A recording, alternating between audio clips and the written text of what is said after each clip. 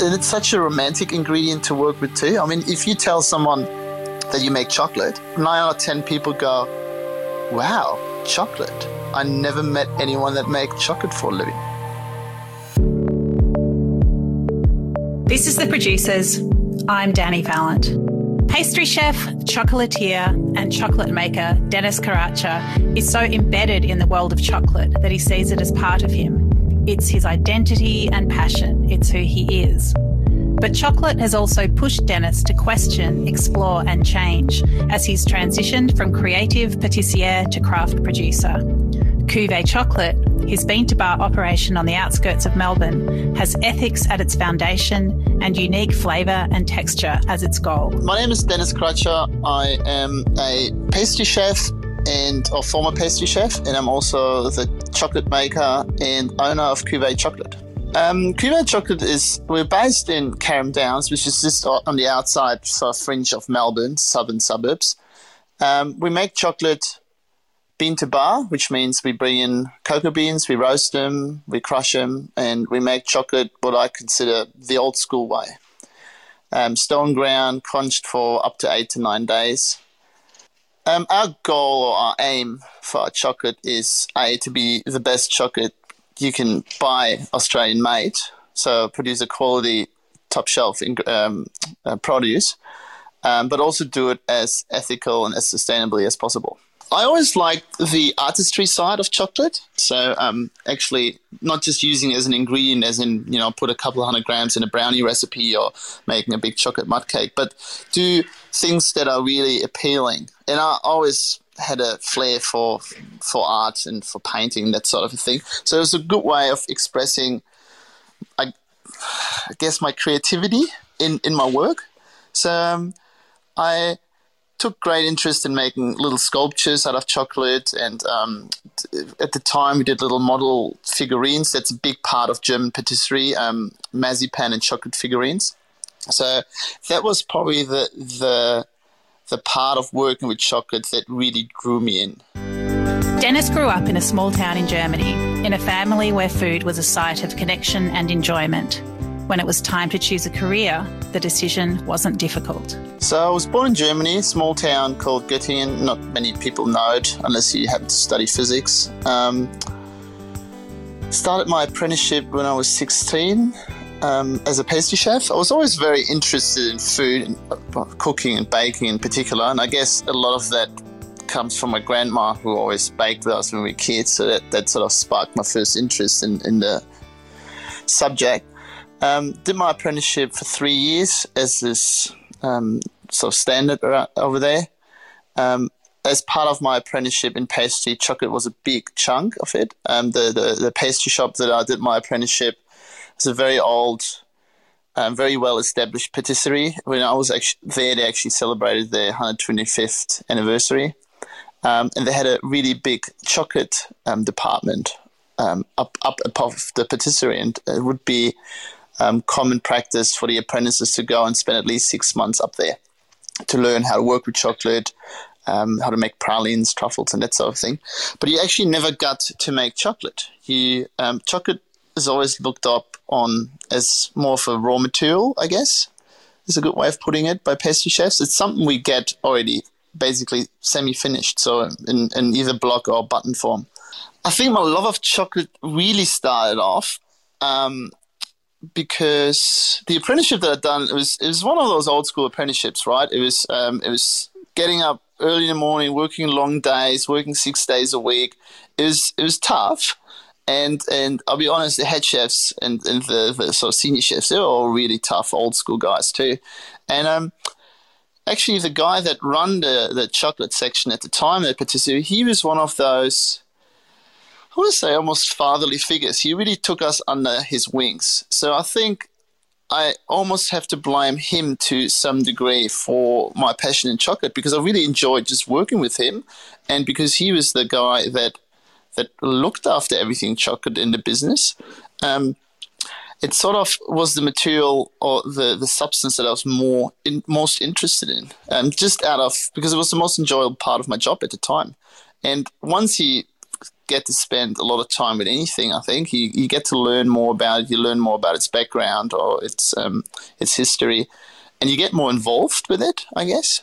I continued after my apprenticeship for another year or so there, then went on to work in a couple of different restaurants.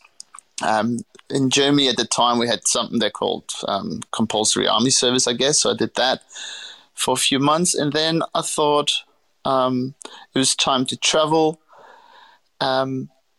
Travel didn't quite go ahead straight away, though, because I also managed to get a scholarship from the German government to do actually my master's in patisserie. So that's something I've done then before. So that took about a year. I went to a patisserie school in Cologne for that.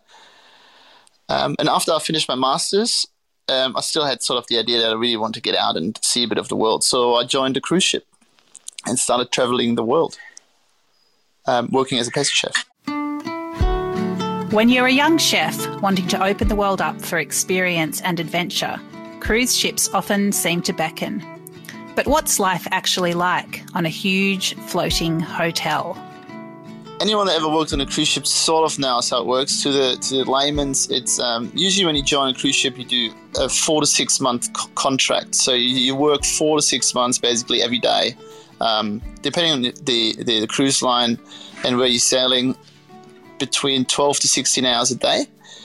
And the idea is then you do 4 months or 6 months and you get 2 months off, and then you do another 4 to 6 months. So I've done my first contract, what they call it. And I actually did end up doing 7.5 months because my replacement kept getting delayed. It's tough.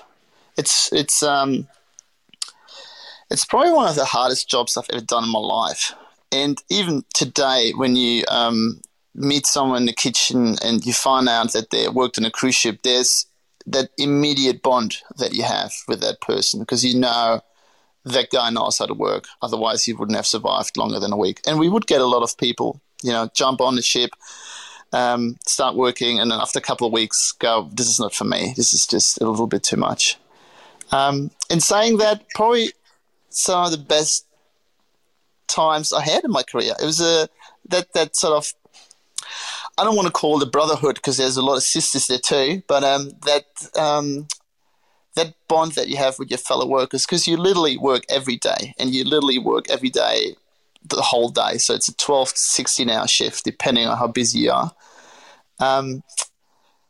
So it's something really special. And I learned a lot of things that I don't want to say I didn't learn a lot about food, because food is obviously a very important part of working in the kitchen. But I think the most I got out of it was life experience and the skill of working with people under pressure, under immense pressure. For so many Europeans who end up down under, Australia is a mystery. They're not sure what to expect.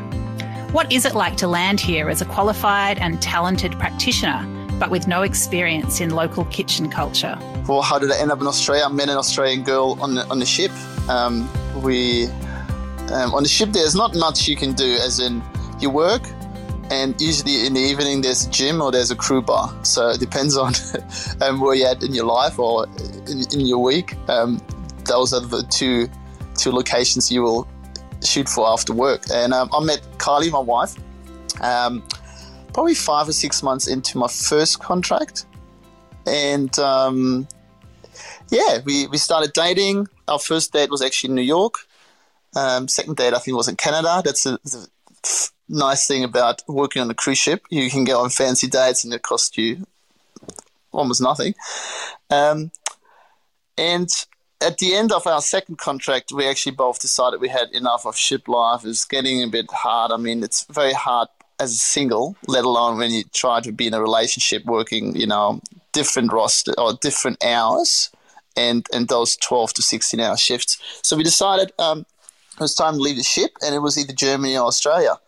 I was wanting to travel anyway. That was one of the reasons why I joined the ship. So to me, there's no question about it. I'm going to give Australia a shot. And been here ever since and loving it. Starting off as a chef in Australia, it was quite challenging, I'll be honest. Having worked in Germany before and then on a cruise ship where, HR is not really something we do a lot. especially not in ship, neither in Australia, in Germany. It is a very rough environment, sort of thing. You're used to speak your mind. You don't really worry about someone's feelings in the heat of the moment when you go through service or just during busy times. So I had to sort of, I want to say I had to reassess the way I approach my work and also the way I approach my co-workers, because I was just used to telling people something and they'd do it. And here you had to be a bit more democratic about how you talk to your staff, I guess. So it took me a while to get my head around that. Also took me a while to get my head around ingredients, especially for pastry chefs. We're quite scientific in our approach, and recipes are quite exact, and we rely a lot on the ingredients being right. So when you bring a recipe, let's say from Germany or on a ship, we had a lot of US ingredient-based recipes, to Australia, they often don't quite work. So what I'm talking about is differences in flour, differences in sugars. In Australia, we tend to get cane sugar, while in Europe, we get beet sugar. So they have a very different way of reacting. Chocolates. The chocolate is usually chocolate that you would buy here in Australia was Belgium or French, so it's one of the bigger brands. While in Germany we use German chocolate, and in ship we often use Swiss chocolate. So from those two angles, I guess your approach with people, because Australians are a bit more easygoing and a bit more relaxed when it comes to their work approach than Europeans, perhaps, as a thumb rule. Not always, not everyone. And the ingredients for sure. Chocolate is simple, but also complicated. It's malleable, but also requires rigour. What elements drew Dennis in and kept him engaged? I always worked with chocolate. So since I started, it was always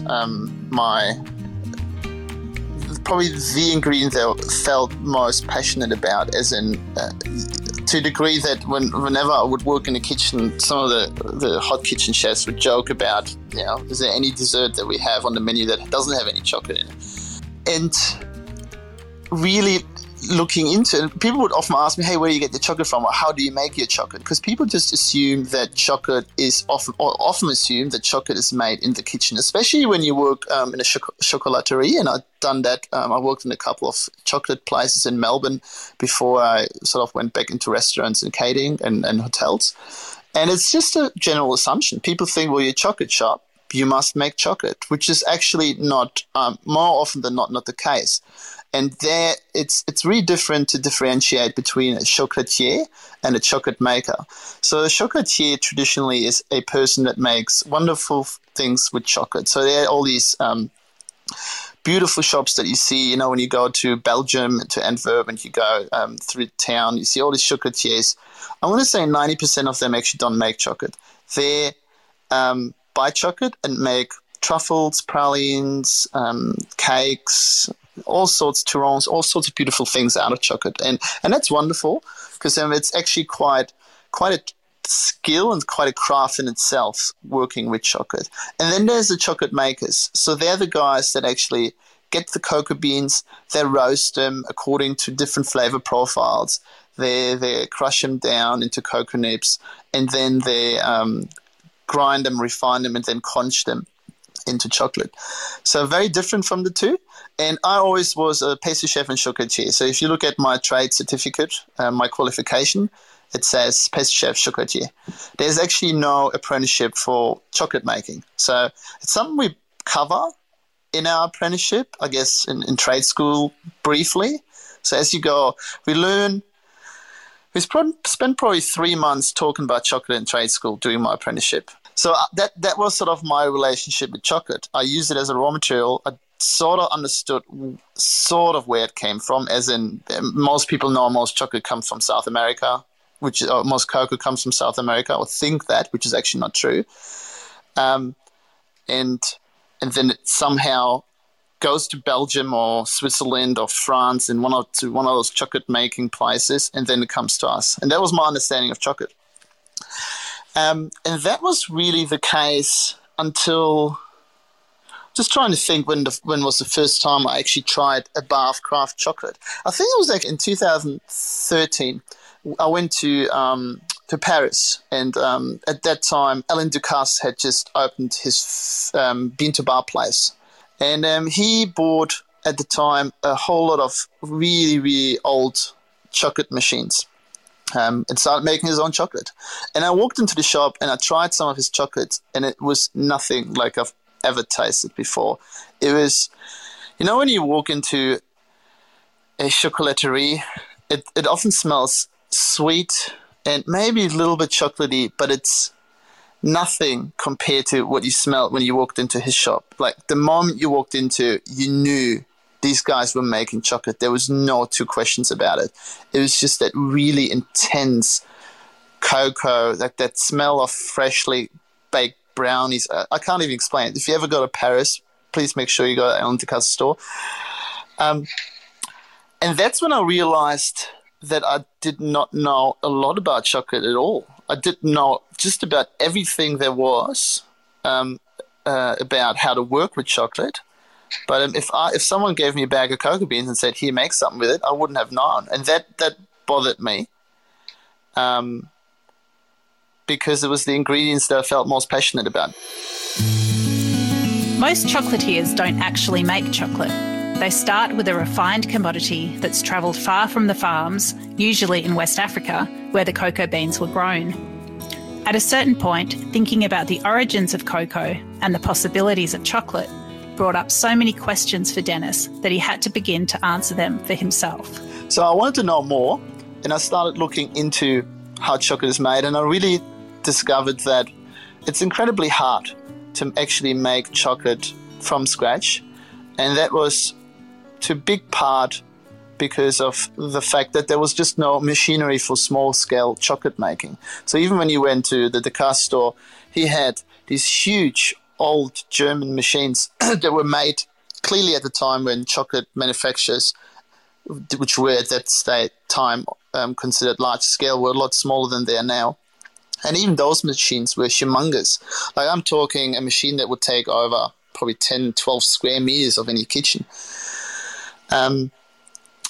So I started looking into what was required, and I sort of thought, well, it's quite unrealistic, from a machinery point of view, but also having access to cocoa.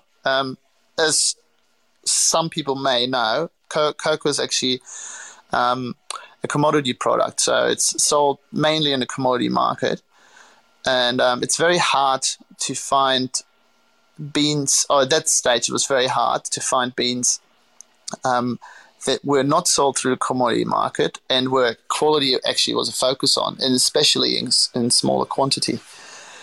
So I sort of parked the idea, probably not parked the idea, but I parked the idea of maybe wanting to make my own chocolate, but I thought, well, I'll do some research on it, and I kept doing that. So I kept up to date with what was happening in the very small emerging craft chocolate market that was at that time really in Europe and perhaps a little bit in the US.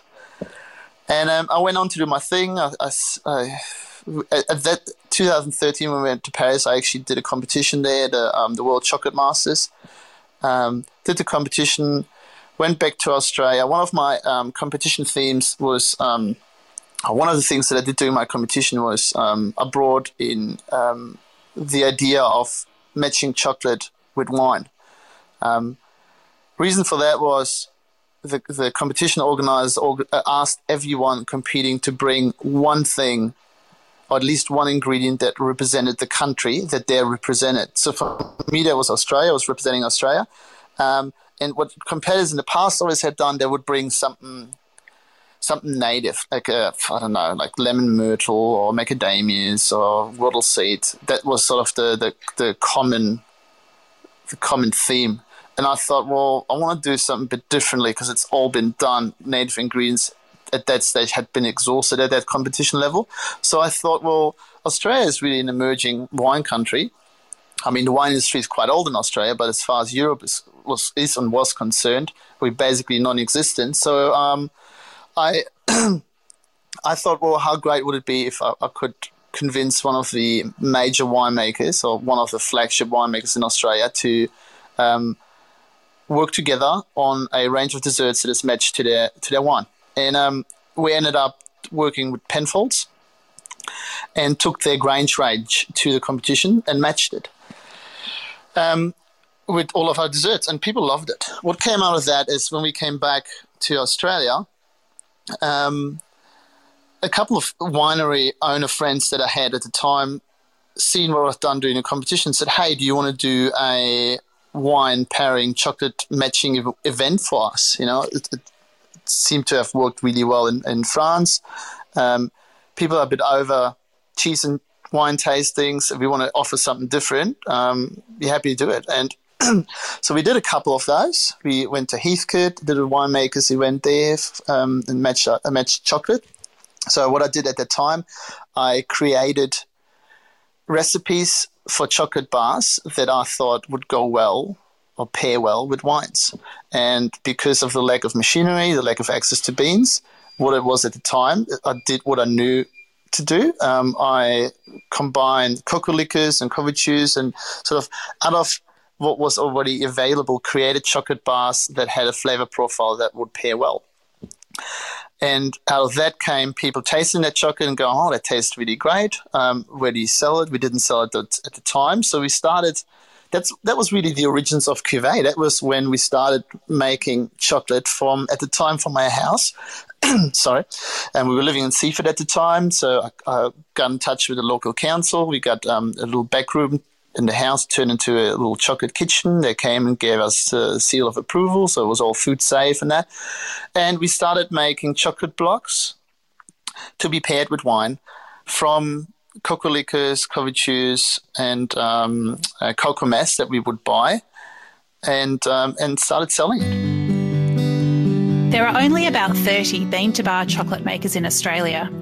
Dennis shares his own story of becoming a true maker of the product, which he has devoted his life to. So we've done that. We've done the blending, I guess. So what I would really call it, the chocolate blending for about, I want to say a year or so, before we really started thinking about, not before we started thinking about, but when we really made a decision on saying, hey, we need to make our own chocolate. How did that idea get triggered?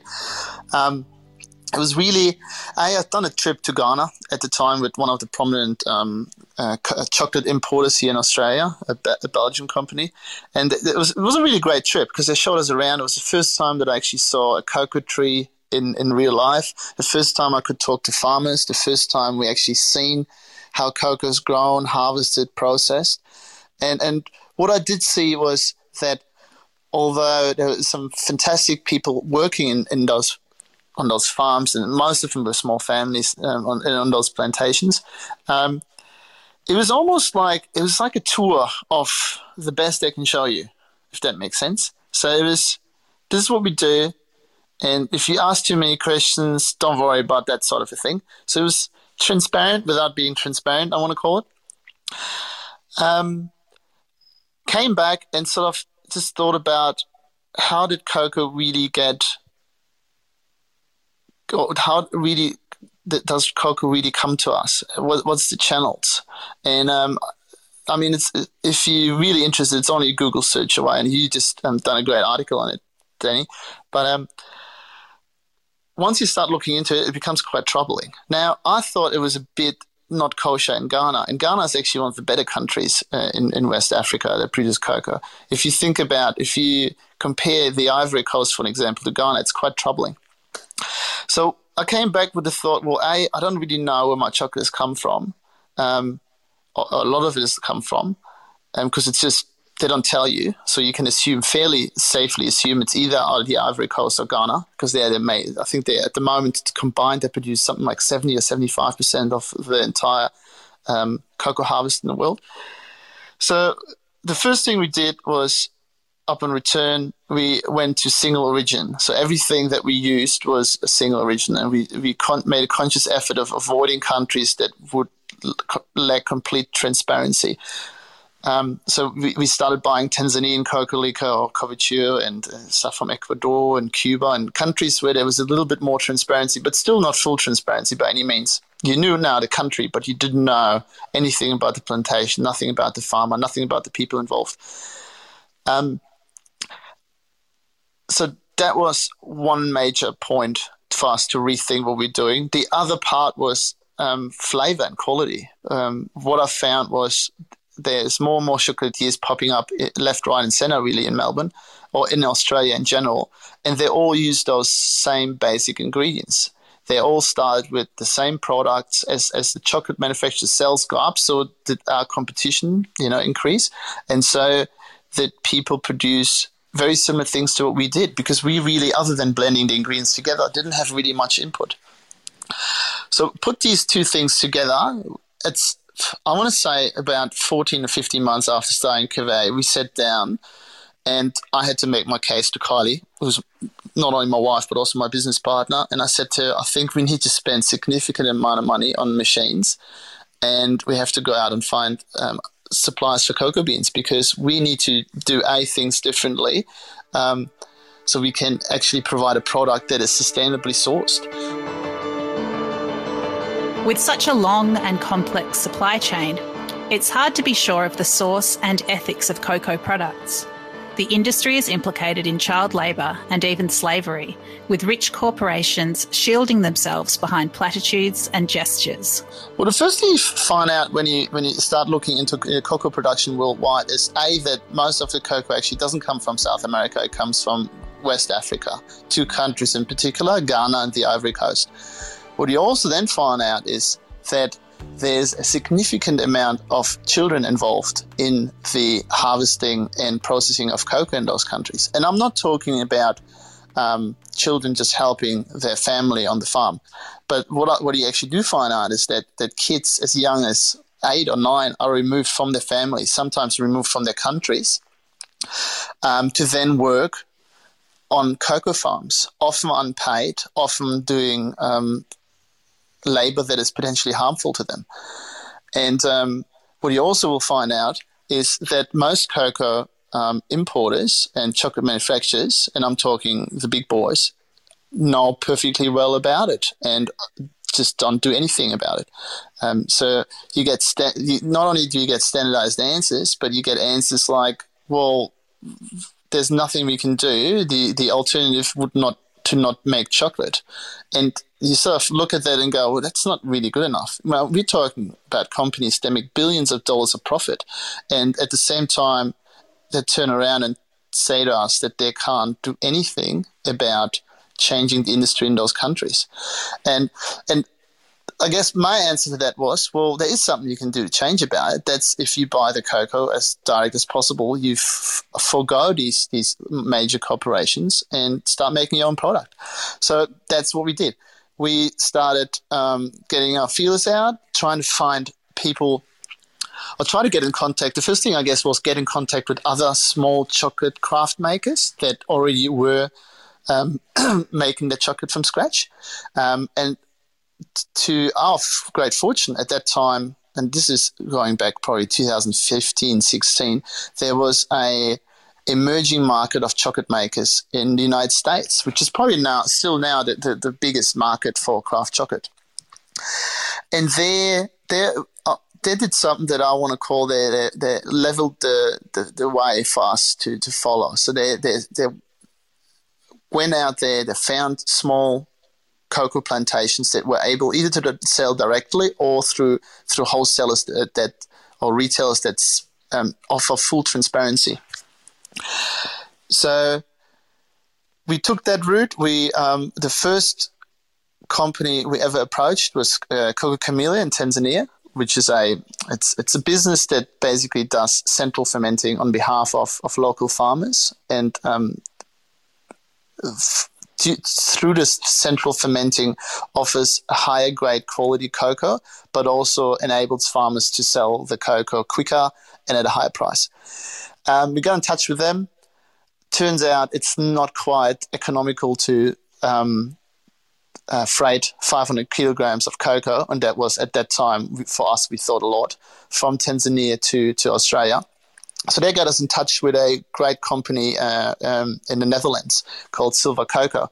And what Silva does, or did or does still, is they do a lot of the groundwork for small chocolate makers. So Silva realized that a lot of small craft chocolate makers don't have the time, don't have the money to travel to each of their origin country to make sure everything is above board and everything is done properly from a sustainable and ethical point of view.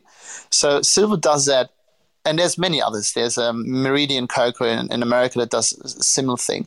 These guys, basically what they do is they have cocoa sources that travel around the globe, talk to farmers, and then import those cocoa beans directly from those farmers or from those fermenteries, pay them directly a premium price, which is more often than not 3 to 4 times above the commodity, more than the commodity price, and then supply chocolate makers like us with cocoa beans. And I always remember a famous quote a friend of mine, Paul Kennedy from Savers School at the time, told me. We were both judging a competition in Sydney, and he asked me, "How's your business going, Dennis?" And I go, "Yeah, it's going well." And I said to him, "Look, I'm looking into going bean to bar because I think it's the only way to know that A, your chocolate is yours, and B, that you know where it's come from." He goes, "Good, be a maker, not a melter." Our chocolate is very unique to what we do, and it's an expression of really myself as a chocolate maker. I don't think you can achieve that when you melt chocolate. A cancer diagnosis was life-changing in many ways for Dennis and his wife and business partner Kylie. All their sometime plans became now imperatives, and a tree change also turned into an unlikely second career as a cattle farmer. So late 2014, I was diagnosed with Hodgkin's lymphoma. So, which, I don't know, most of you would probably be familiar with, but wasn't at the time. It's a blood cancer, basically. Came as a bit of a surprise. I was always really fit, never had any health problems whatsoever. So it was a bit of a shock to the system. And what that really done is after 6 or 7 months of chemotherapy treatment, Kylie and I sat down, we reevaluated. I had always very stressful jobs, always worked very long hours, and we decided as a couple we need to make changes because what that really does, it hits home quite a bit, and you realize that life can be short. We don't live forever. So we always had that dream of one day moving to the country. Kylie's dad had a farm somewhere out near Seymour, and we would go, once a month, spend the weekend, and we would always come back and look at real estate pages and look at farms around, but we always one day. And what really came out of that experience was that one day became, it needs to be today. And really what came for me out of that whole experience was I don't delay things anymore. If I want to do something, I'll do it now because there's no better day than today because you don't know what's tomorrow, right? So we went on to a mission of spending at least every second weekend away to find the ultimate area of where we want to eventually one day settle. So we done a few weekend trips, eventually found the region of South Gippsland. And the moment we drove through South Gippsland, we immediately fell in love. It actually reminded me a lot of Germany. It's very green, very high rainfall, a lot of pine forests, a lot of cattle, a lot of cows, a lot of dairies. So we decided that was our area, found a block just outside of a little town called Foster near Minyan, which is about 30 k's in from Wilson's Prom. Had a look around, met the real estate agent, made an offer that day. Didn't really know what we got ourselves into, to be honest. We just thought, it's great. You got all these rolling green hills, big paddocks. It's going to be amazing just sitting in the paddocks and sipping a glass of rosé on a spring afternoon. The 8 weeks fast forward, settlement date came. The real estate agent met us at the farm for a final walk around. And as we sort of said our goodbyes, he turned around and he goes, "So what are you going to run here?" And I looked at him a bit quizzed and puzzled because I didn't know what he was talking about. And Kylie looked at me in horror because she knew exactly what he was talking about. And I go, I don't know. What do you mean? He goes, well, you're going to have to buy some sort of livestock because you got 100-odd acres of prime grazing country here. If you don't put any animals on there, it's going to be a jungle in no time. And that's when Kylie's face really turned because I sort of rushed into this whole thing, thought it was a great idea. And I just said cattle, not knowing really a thing about cattle. As in, I did not even know what the difference was was between a heifer and a cow. So we settled, had 100 acres of, as mentioned, prime grazing country in South Gippsland, and we had to make a call. I started looking up some cattle breeds, again, not knowing at all what I was doing. And what I came across was Scottish Highlands, which are a bit of a rare breed. I think they're just made of the rare breed status in Australia, but they're still not seen around a lot. Picked those because they're a bit smaller. They tend to have better temperament, according to my research at the time. And the other big thing was we wanted to breed cattle.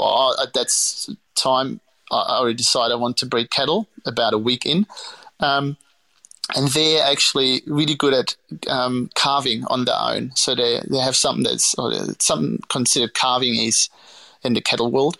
Their calves are quite small and fast growing, so they usually don't need assistance. So before we know, we had 2 heifers and a little steer running around 100 acres. Soon realized that wasn't near enough to keep that under control. 5 years in, I think we got just over 50 Highlands now and about 20 commercial cattle. So we got about 70 head of cattle here. Learned a lot in the last 5 years, more by error than anything. You make a lot of mistakes along the way. But yeah, loving it. Wouldn't go back. We'd sell a little bit of our beef, but not a lot. Most of it just goes to family and friends.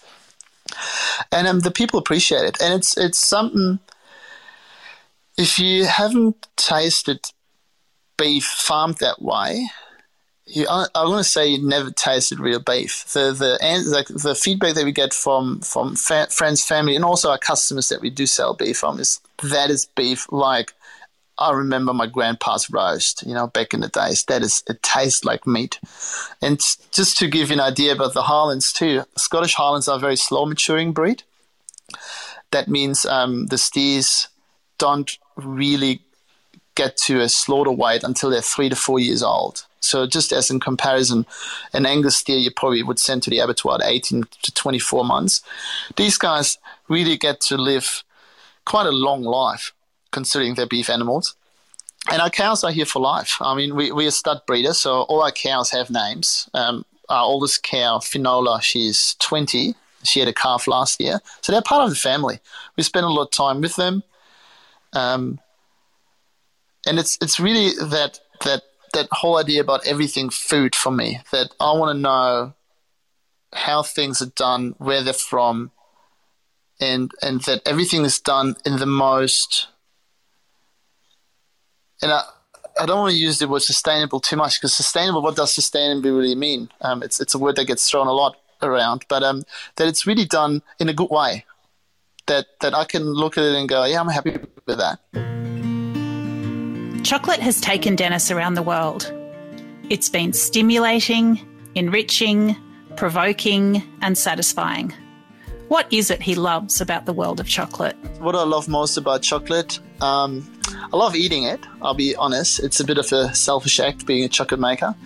And I think I said it before, but chocolate's really part of me now. And it's part of our life. Like I know Cuvée is a business, but it's almost like our child. It's something we talk about a lot. I guess working with your partner in the business makes that a bit more that case too. It's just something I feel very strongly about, and it's hard. It's like, why do you love your child? I don't know. You love it because it's yours, and that's how I feel about chocolate. Chocolate is what has really accompanied me for now. What am I now? 38. I started my apprenticeship when I was 16, so that's most of my life really. I have spent more time thinking and working with and about chocolate than I have not. So I think with anything, it becomes part of you. You start feeling very strongly about it. What I do like about working with chocolate is its versatility. There's just so much you can do with it. And I really like that it's such a simple ingredient because, I mean, you look at dark chocolate in a nutshell, it's 2 ingredients, sugar and cocoa. But it's so complicated. And it seems so easy. I mean, it's not as easy as just melting chocolate down and pouring into something and letting it set. Anyone that ever tried that will tell you how that can go wrong. I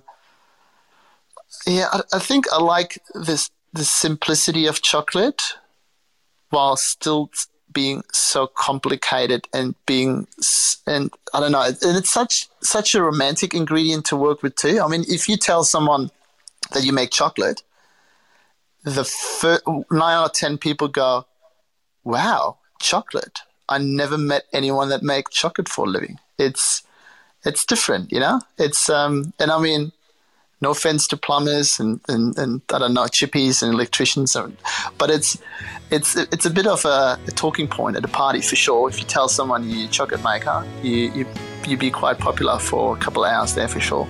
Denis Karacha's cuvee is a culmination of a long journey, encompassing his values, appreciation for growers, and a continual striving for quality and identity in a product that is often sold as a commodity and eaten as a sugar-laden cheap treat. His chocolate is made with passion, pride, and care, and is appreciated by chefs, connoisseurs, and thoughtful buyers who appreciate transparency.